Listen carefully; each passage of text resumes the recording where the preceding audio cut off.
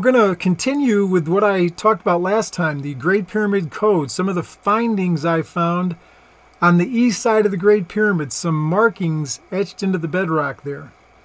So you remember that the two parallel lines we saw above the Great Pyramid, one following the chamber passage system and the other the center, the north-south center of the Great Pyramid, and the trial passages mimic those.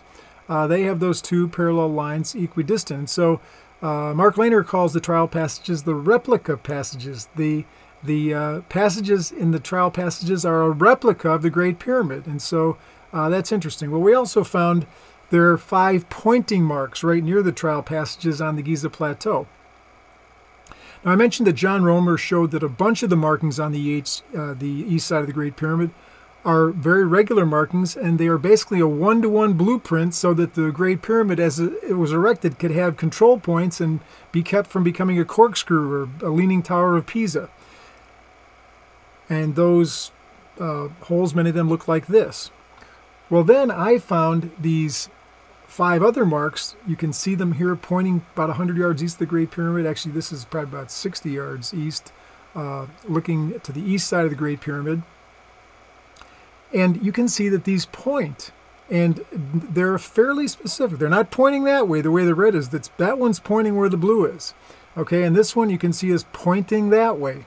It's not pointing that way. Even though these are somewhat gross markers, apparently they point in a relatively specific direction. Okay, so I took the angles of each one of these and then found out later that, and so, I'm making the point, just like I'm pointing here, and anybody was looking at what I was pointing at, they could know what I'm pointing at. Just as we point our finger like that and people get the idea, that's what these pointers are on the east side of the Great Pyramid.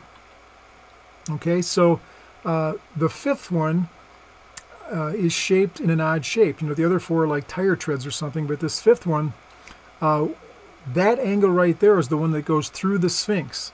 The ones above it, go east toward the Great Pyramid, actually west toward the Great Pyramid. But that direction right there is through the Sphinx and to the Fibonacci origin, the Fibonacci spiral that goes through the 3 pyramids. Now, I think that this mark looks very much like this ox foreleg. And this is called Musketiu. It's also used as the Big Dipper. So in hieroglyphics, it's used both as the foreleg of the ox, but also as a symbol for the Big Dipper. It's also used as an adze. So here's an Egyptologist showing that the constellation Ursa Major can be interpreted as an adze, something that was used in the opening of the mouth ceremony, or it can be interpreted as a foreleg. So all that symbolism to me is in this pointer that points through the Sphinx to the Fibonacci origin. It's just so interesting. So here's an example of the adze being used. I think this is the tomb of Seti I. And so you can see that that Musketiu that's used there is the tool that was used in the opening of the mouth ceremony. Okay, here you can see that from the beginning of that arrow, that's about where that Musketiu is, and it points toward the Fibonacci origin through the Sphinx. Okay, so again, these are where those marks are, to the east side of the Great Pyramid. And so I say they act as a commentary. Okay, so just as these 4 holes across the trial passages, so there's the trial passages there, and they form a perfectly east-west line, and it's lined up perfectly with the grotto. So that's saying to me that the original builders, because they're the ones that most Egyptologists say built the trial passages, so the original builders said, hey, notice the grotto. Now that's significant because the grotto, and here's the stones here, I'm pointing them out, the ones that point to the grotto.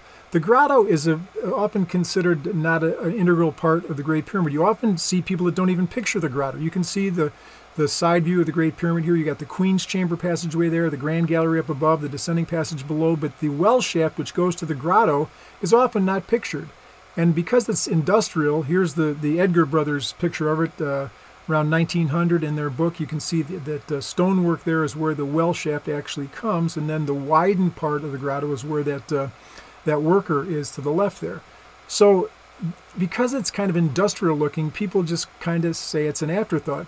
But why would those 4 holes be specifically pointing to it? Now, I've got more to say about the grotto, but I think it's a significant part of the Great Pyramid, and I think the commentary on the ground at Giza says so. So here's what's called the third trial passage.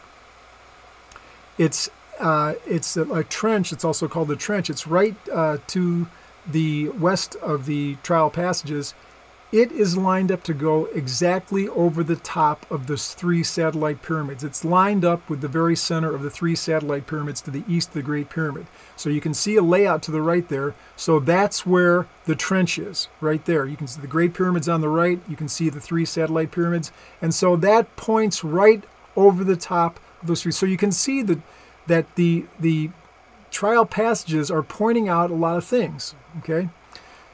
So here are where those other marks go that we looked at. I've superimposed the passages of the Great Pyramid so you can see the Grand Gallery, the Antechamber, and the King's Chamber there about where they are if you had a top view of the Great Pyramid. And so those are fairly widely recognized as important parts of the pyramid, but they are pointed out by those pointers that are on the east side of the Great Pyramid. So just as the trial passages, this is a side view of the trial passages. The trial passages are, which Mark Lehner calls the replica passages, because they replicate all the passages inside the Great Pyramid. They're like a prophecy. They're exactly the same size, except they're foreshortened. So the incredible keys, I think, are tucked away. The trial passages are a huge key to understanding the Great Pyramid. Okay, so that Musketiu that we saw, that's the bull's foreleg, or the adze that used in the opening of the mouth ceremony, though all those symbolisms there, that pointer goes through the Sphinx and to the Fibonacci origin. That line right there, that's the one that goes through the Musketiu. And here it is again from a different view. You can see that from where it starts up there, right to the east of the Great Pyramid, you can see it goes through the Sphinx and then down to the Fibonacci origin. And what's special about that Fibonacci origin is look at it. It's a Fibonacci spiral, I should say. It goes through all three of the pyramids. That's why it's a unique Fibonacci spiral. And the origin is right there. I've been to the origin. It's like a mystic place almost. It's so just, to go there is magical. Come to Egypt with me sometime and we'll go to the origin of the Fibonacci spiral that goes through all three of the pyramids. That can't be by chance. That absolutely cannot be by chance that a Fibonacci spiral would go through three of those. And I pointed out last time, of course, that there's this golden cross, that if you take the north-south line through the Sphinx and the east-west line and take it to the edges of the edges of the Fibonacci spiral and the edges of the, sort of the horizontal boundaries, you have this length divided by width of that cross equals phi. So the phi proportion as a cross. So what's up with Fibonacci? What's the deal?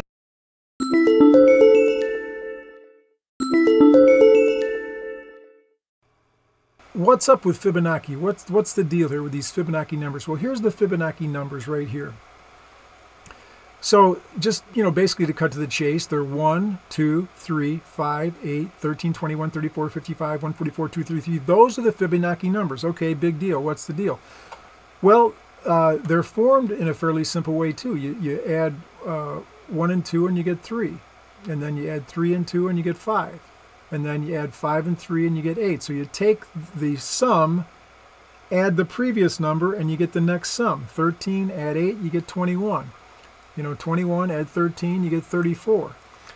And so that sequence of numbers, this shows if you divide the one by the previous one, 8 divided by 5, 13 divided by 8, 21 divided by 13, you get this fraction here. Now it starts out a little funky in the beginning, you can see, but then it becomes closer and closer to what mathematicians know is the golden mean, the golden proportion, 1.6180. So these ones that show here average about 1.6, but if you continue the Fibonacci series to infinity, it comes as close as possible to being phi. It gets closer and closer to phi. So phi is the golden proportion, the golden mean. Now, the spiral comes because the way you do this, let's see if I can draw this here. Okay, so you start with a square of 1. Okay, so there's your 1, and then you put 1 next to it. That's a 1. Okay, then you add the 2, 1 and 2. So you've got a square of 2 now. Okay, So now you add the 2 and the 1, so you have a square of 3. Okay, so you add the 3 and the 2, so you have a square of 5.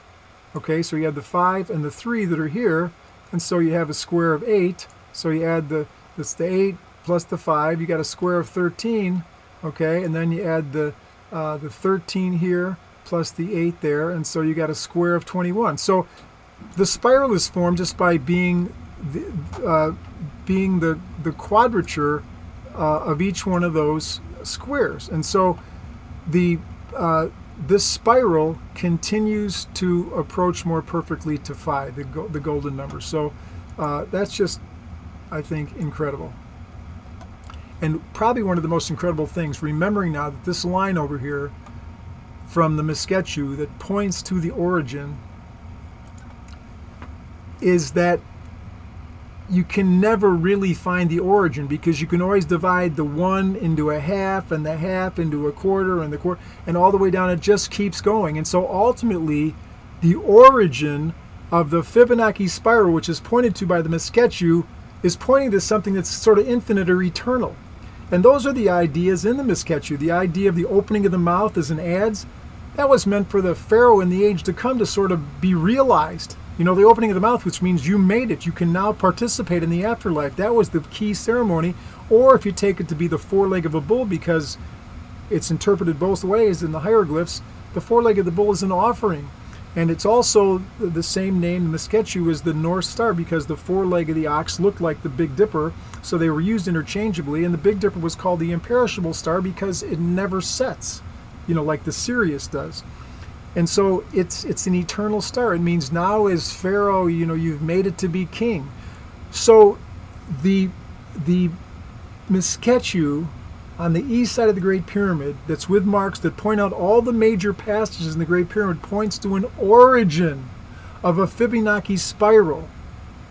Now, I don't think numbers are by chance. I think that they show serious divine intention, and so I think that something very spiritual is being pointed out by those markers. Just some more things about Fibonacci.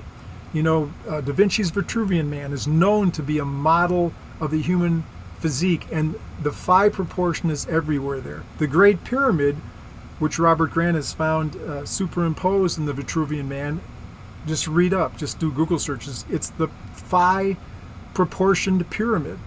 Okay, so some examples of how the human body is shows the phi proportion. If you take the end of your fingertips to your elbow to be 1, then the 0.6180 would be from your elbow to your shoulder. And then the same thing with your forearm. If you take the fingertips to the wrist, that's going to be the 0.6180 to the 1 of your forearm. And so the human body is in the phi proportion in many ways. We all know that Greek architecture uses the phi proportion. It's part of its beauty. Music, you know, a created thing, the scales follow the Fibonacci spiral.